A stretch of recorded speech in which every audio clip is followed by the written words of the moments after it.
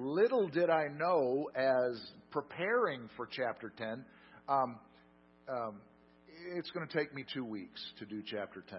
Now, please understand that someone made mention, I think it was last week or within recent days, that, Christmas is coming up. And I don't know if you know this, Jeff. I don't know. You're a smart guy. I don't know if you knew this. But the Revelation isn't exactly Christmas fodder. Right? It's not exactly the stuff where you go, wow, I want to hear that during Christmas. Right? Yeah, well, we're going to take a break during Christmas, okay? We'll take a break from the Revelation, and I'll pick it up later.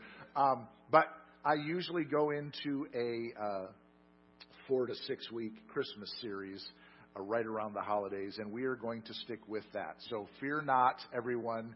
We will not be having the world come under the foot of the divine majesty during the Christmas holiday, okay? It won't be happening, so praise God. With that said, let's open to Revelation chapter 10.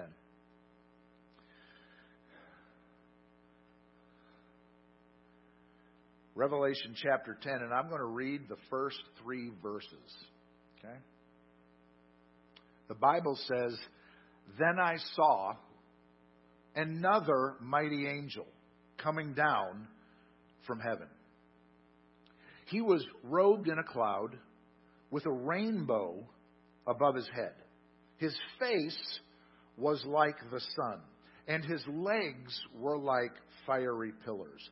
He was holding a little scroll, which lay open in his hand.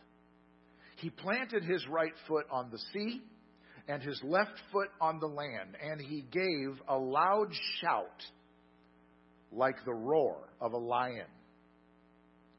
When he shouted, the voices of the 7 thunders spoke."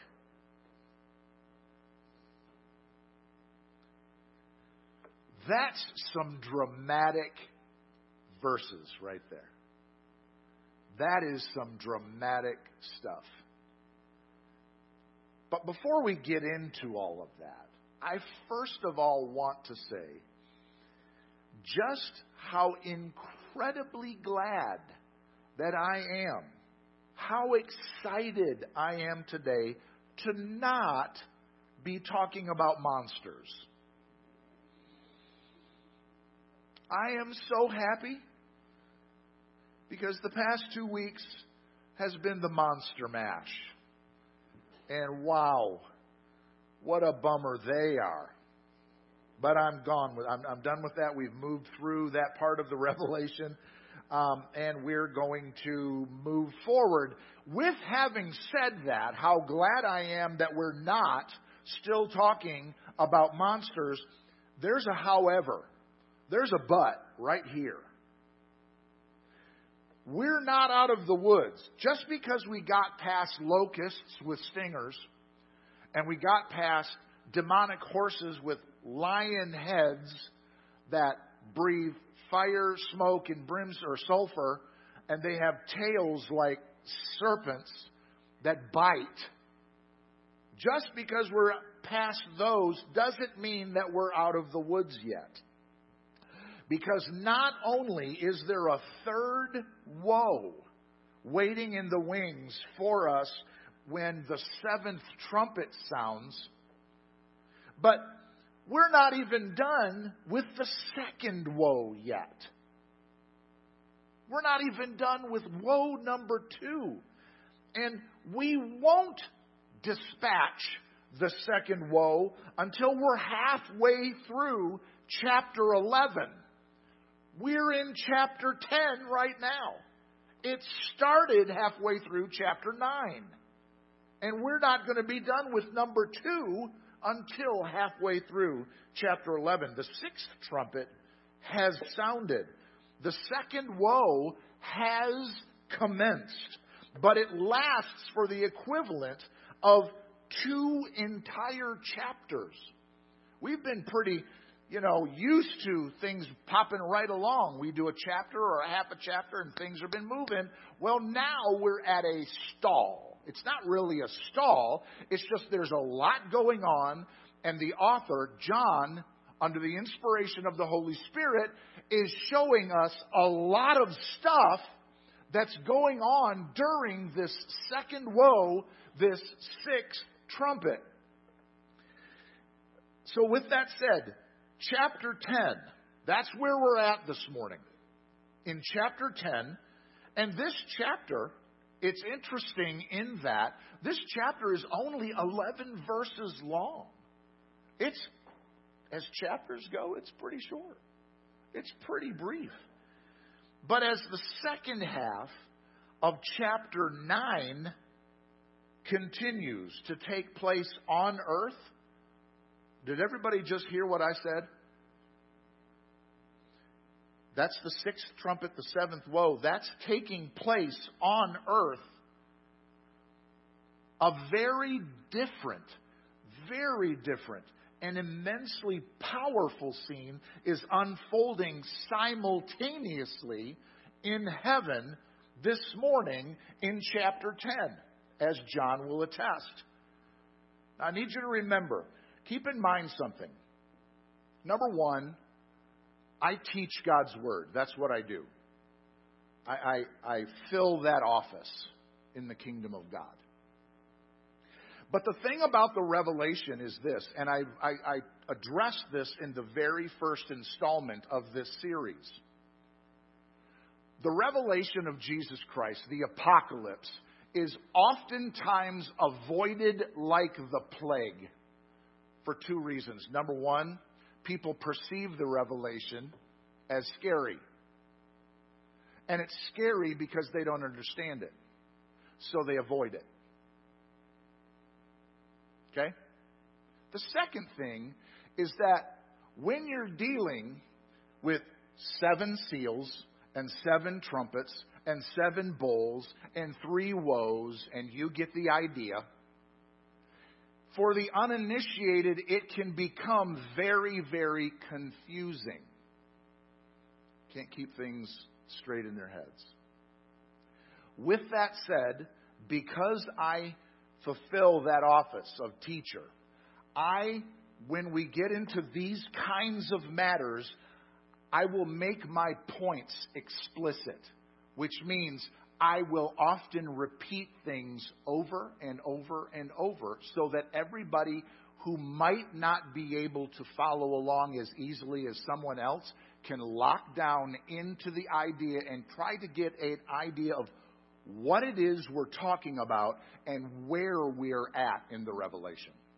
Now, if you still walk away from here just... There's 2 things in your favor. Number one, we podcast this off the website. Okay? The second thing is we also have a YouTube channel where this will be on.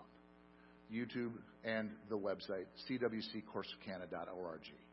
If you go to YouTube, type that in, cwccorsicana.org, you get the list of messages. That's our web address. Pull up the web, look for the podcast. Go there, find this message, listen to it, straighten it out in your head. Everybody good? Okay. This is part of that whole repeating thing. Here we go. We're in, currently, this morning, we're in the 6th trumpet. The 6th trumpet was sounded in my message last week, chapter 9, verse 13. But we're still there today because that trumpet hasn't expired. The 7th trumpet has not sounded yet. It's still pending. The 7th trumpet doesn't sound until chapter 11, verse 15.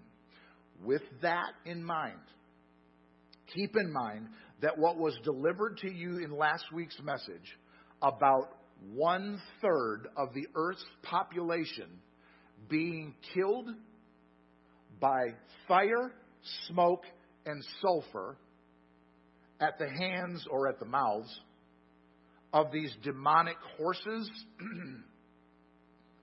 This morning, as we go into this scene that's going to unfold in chapter 10, is still happening.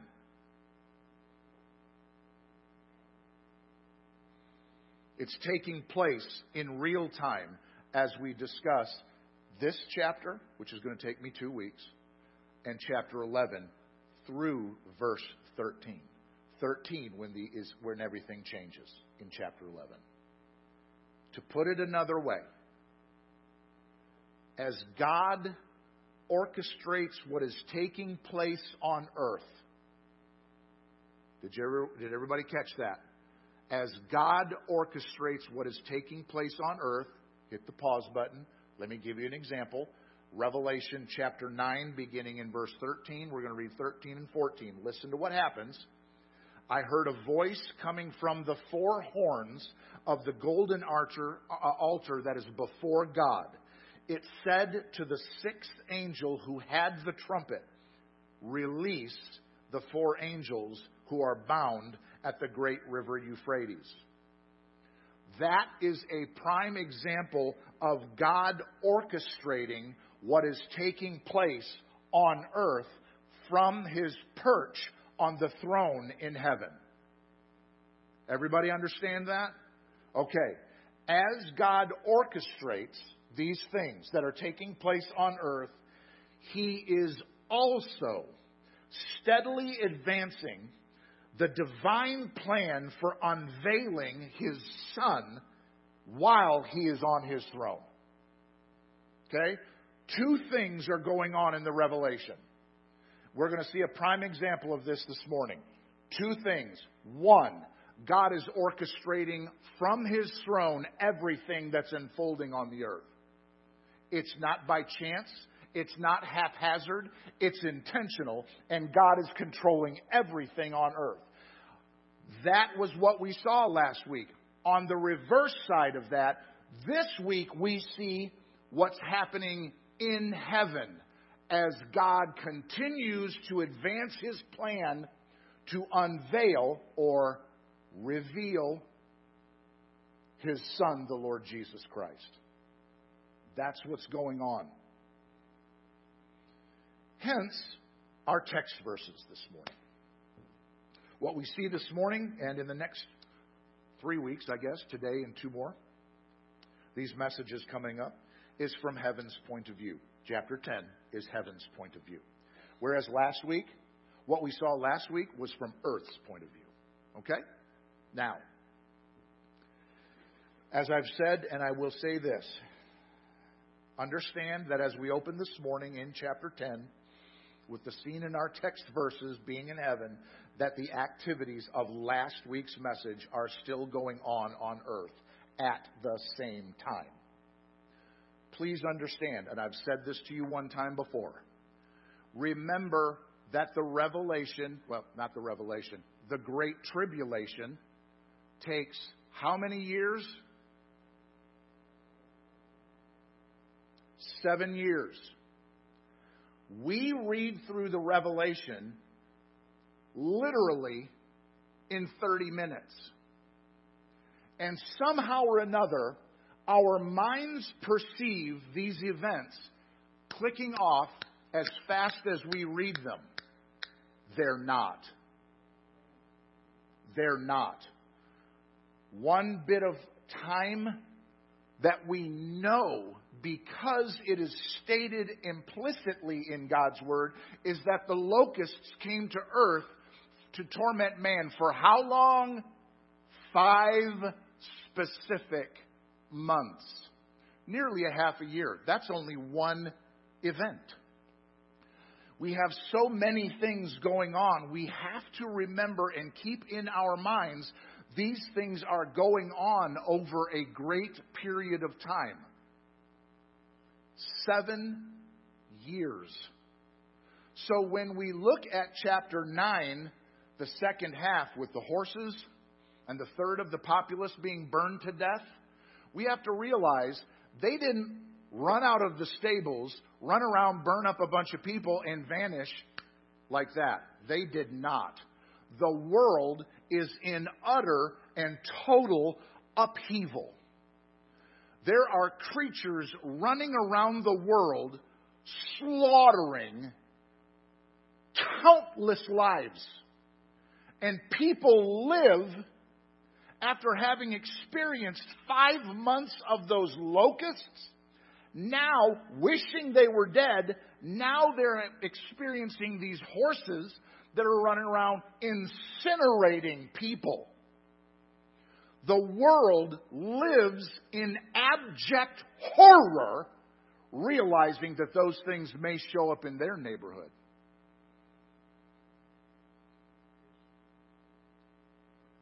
I want you to ponder that for a minute. We're not told how long they're around, but they're around a long time, because they have to make it to whatever a third of the population of the earth is and destroy them. That's happening when chapter 10 opens up. That's happening when chapter 11 opens up.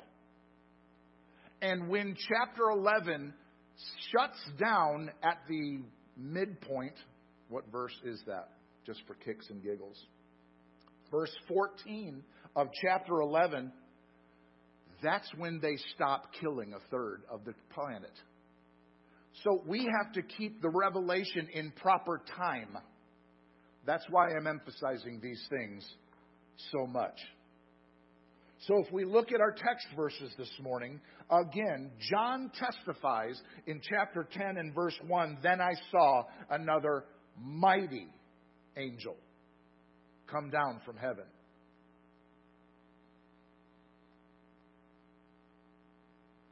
He was robed in a cloud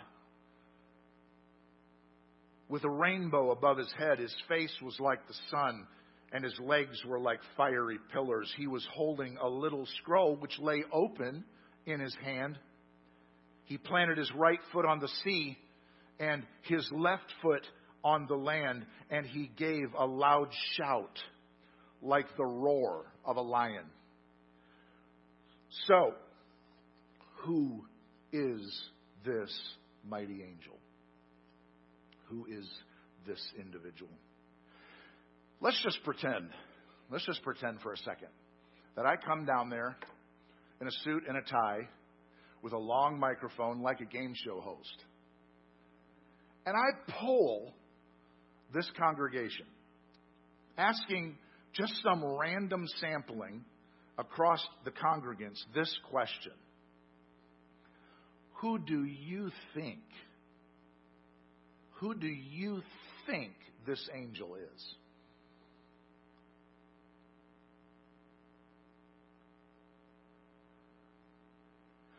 I'm not a betting man. Never been a betting man. Don't do that. But I would be willing to bet this morning that if I were to do that, I would bet dollars to donuts because I'm hungry. That many of you, if not all of you, would ultimately answer my question correctly. I'm betting you'd answer this correctly. The reference to this individual as an angel, notwithstanding, but based on his physical description alone, and knowing the personality of angels prior to chapter 10, it's not difficult to see who this is at all. This mighty angel is none other than the Lord Jesus Christ himself. Let's look at his description again. We just read it, but hey, it's great to read about him, isn't it? Well, I like reading about Jesus. I don't know about y'all. Okay. Then I saw another mighty angel coming down from heaven. Do you realize, and I know you do you realize that all angels are mighty? It's a foregone conclusion. Angels are mighty. So, if that's the case, why point that out? Why point out, since every other time in the Scriptures, thus far in the Revelation, no such indication has been made? Just angels in various capacities. But this angel shows up, descending from heaven, and he's expressly described as mighty. There's a differentiation here from all the other angels that we have heard about heretofore until right now. This one's mighty. Then I saw a mighty angel coming down from heaven. He was robed in a cloud, with a rainbow above his head. His face was like the sun, and his legs were like fiery pillars. He was holding a little scroll, which lay open in his hand. He planted his right foot on the sea and his left foot on the land, and he gave a loud shout like a roar of a lion. When he shouted, the voices of the seven thunders spoke. If you, me, somebody, researches reputable resources who do not field far-flung theories concerning God's Word.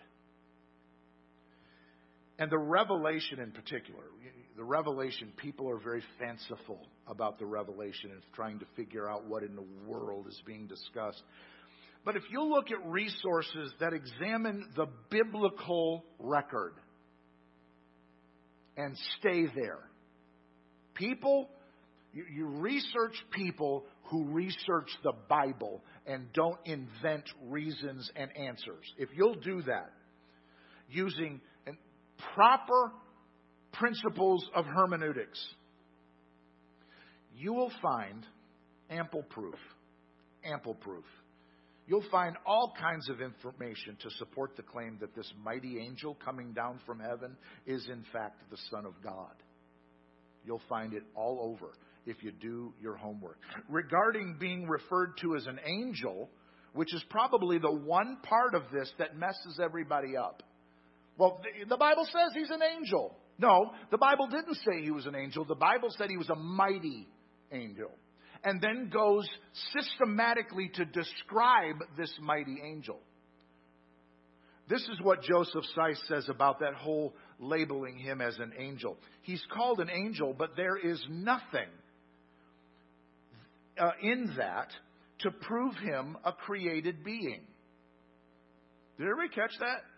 We all know we're created. We all know the earth's created, all the animals and everything. Well, all the angels are created. Did you hear what I just said? All the angels are created. Keep in mind, here's a little known subtle theological fact about angels. They don't replicate. They don't reproduce. So when someone like me stands here and says all the angels are created, whatever the number of angels is, God created each one individually.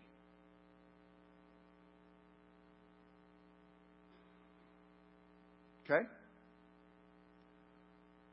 The fact that he's labeled an angel doesn't necessarily prove that he's created, that he is actually this angelic being.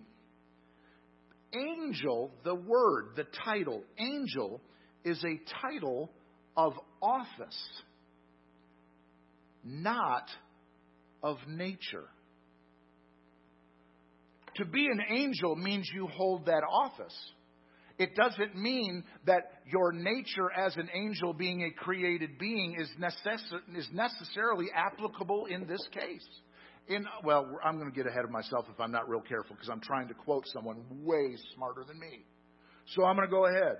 In the Old Testament, the Son of God is continually described as the Jehovah angel. We had a somewhat corresponding vision in the first chapter. How many remember when John first saw Jesus? He's there. He hears this voice. He's in the Spirit. on the Lord's Day while in Patmos, and all of a sudden he's hit by this voice. He turns around, describes the Son of God. Falls dead. Is revived. Thank goodness he's revived. And if you'll notice, some of the same characteristics that are in chapter 1 are in chapter 10. Yes?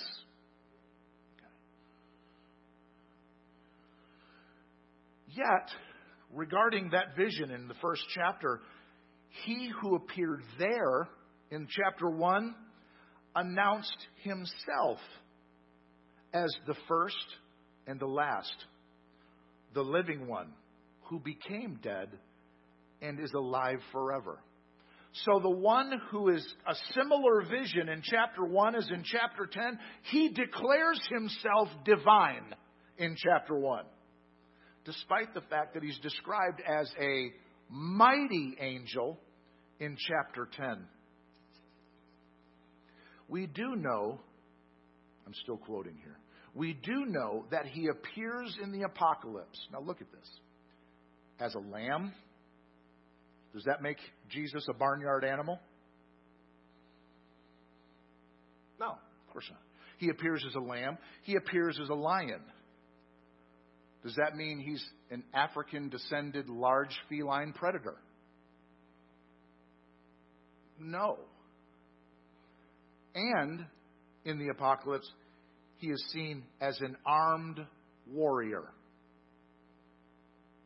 And there is nothing, I like this, to hinder his appearance also as an angel. Lehman Strauss said concerning this mighty angel, he said this. He said, he is called the angel of his, Jehovah's, presence in Isaiah 63:9. And he is called the angel of the Lord in Exodus 3, verse 2. Read Exodus 3, Strauss says, and you will see that the claims and actions of the angel of Jehovah pertain only to deity. So the mighty angel is indeed the Son of God. Amen? I know we're digging in and you're trying to, I know you're assimilating, you're thinking, you're pondering. I get it. I don't have to have amens all the time. It's just that I want to make things clear. Immediately after John's description of the mighty angel in the opening verses of chapter 10, this mighty angel gives a, quote, loud shout like the roar of a lion, end quote. How many angels throughout the entirety of Scripture shout and have the roar of a lion? How many? Give me a number. Anybody. Doesn't matter. You're absolutely correct. None. There is one whose shout is the shout of the roar of a lion. There is one. And that is the Lion of the tribe of Judah. It is the lion lamb that we know was slain before the foundations of the world. This is the Son of God who we see coming down, descending out of heaven. This roar-like shout evokes a powerful response, as it would. The Bible says, when he shouted, the voices, now watch this. It's not up there. The voices of the 7 thunders spoke. The word, we take verbiage for granted. We take terminology for granted and we leave detail out. We just don't see it because we use it all the time. Who's going to pay attention to the word the? Who's going to pay attention to the word the? Nobody. But it's important in this context because what we have here is when he shouted, the voices of the 7 thunders spoke. The 7 thunders spoke. What in the world are these 7 thunders? Let's be honest, it sounds like J.R. Tolkien. Right? It's not Tolkien. It's really important. What are these seven thunders that John's talking about? One commentarian wrote this. This is what he said. They, the seven thunders, they are mentioned with, listen now, the definite article, period. They are mentioned, these seven thunders, with the definite article. The force of this is that these are thunders of which the apostle assumes that his readers already have some knowledge. And if we go only back to the record, meaning the Bible, if we'll only go back to the record, even as little as just the borders of the revelation itself, we will find that we too have heard them before as well. What does all that mean? The definite article. The definite article, in respect to these seven thunders, is that John refers to these seven thunders in such a way that it can only mean the thunders you've already read about, not just thunders any old where. That's what it means. These are not some thunders. These are the thunders. Everybody got me? Okay. We're going to move on because I'm going to believe that you understand it. In the vision in the 4th chapter, okay, the 4th chapter of the Revelation, and I'm still quoting. In the vision of the 4th chapter, John saw, and every one of you will remember this, a rainbow encircling the throne of God. Everybody remember that? It's chapter 4. He's seated on a throne, and there's a rainbow. You see the elders, all the sevenfold spirit, etc., etc. But there's a rainbow there. And here, in chapter 10, he speaks of that rainbow. The same rainbow. Because he's using terminology where this mighty angel has a rainbow around his head. Well, the terminology when John writes, he's saying that rainbow from back there, that's here. And everybody goes, oh, okay, I got you. Moving along. In the same vision, John beheld and said, out of the throne go lightnings and voices and thunders. They are not, and we know this simply by reading the Word of God, they're not specified as 7 thunders, but because of the way the number 7 is employed in this book, the Apocalypse, 7 is their number. Because of the way 7 is used. They may therefore be very properly referred to as specifically the 7 thunders. Now wait. These same thunders were also remarked in the 8th chapter. For as the priest angel turned, and everybody's going to remember this, turned the contents of his fire-filled censer upon the earth. Do you remember? This angel was before the throne of God at the altar, and he pulls and fills his censer up after he dispensed with the prayers of the saints. He filled the censer up, and the Bible says he hurled it to the earth. Everybody remember? Okay. The Bible says when he did that, there followed thundering and lightnings and voices. They are the judgment thunders. If you'll notice, just with a casual perusal of the Revelation, when you hear those things appear, you see them happening typically after judgment has been dispensed.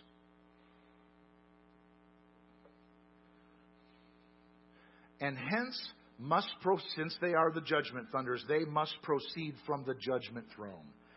And everything attendant on that throne takes the characteristics of the number 7.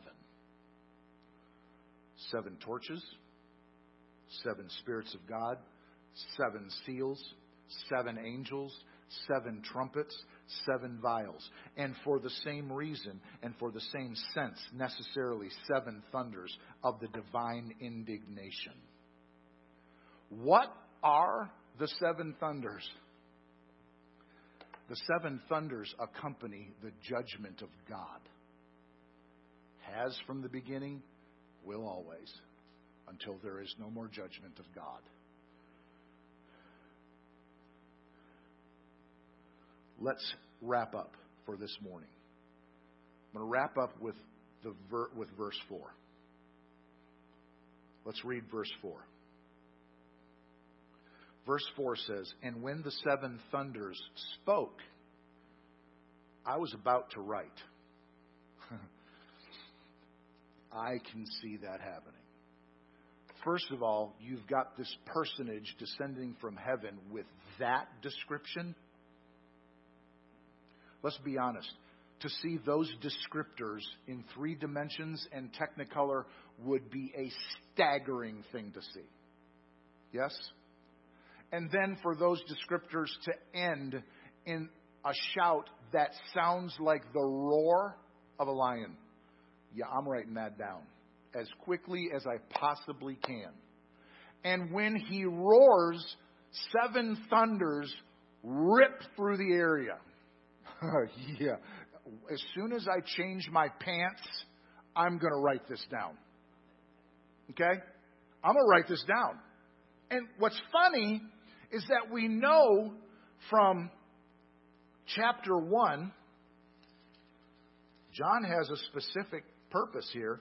Chapter 1, verse 19. This is the Lord Jesus Christ speaking to John in chapter 1 of the Revelation. He says, "Write therefore what you have seen."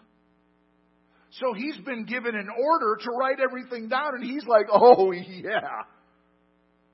And he goes to writing all this down. I was about to write, but I heard a voice from heaven say, "Seal up what the 7 thunders have said and do not write it down." Change of orders. And he's like, "Oh, man. I can just see it, man. He didn't do that. That's stupid." He's probably like, "Yes, sir. You got it. We're not going to write anything down."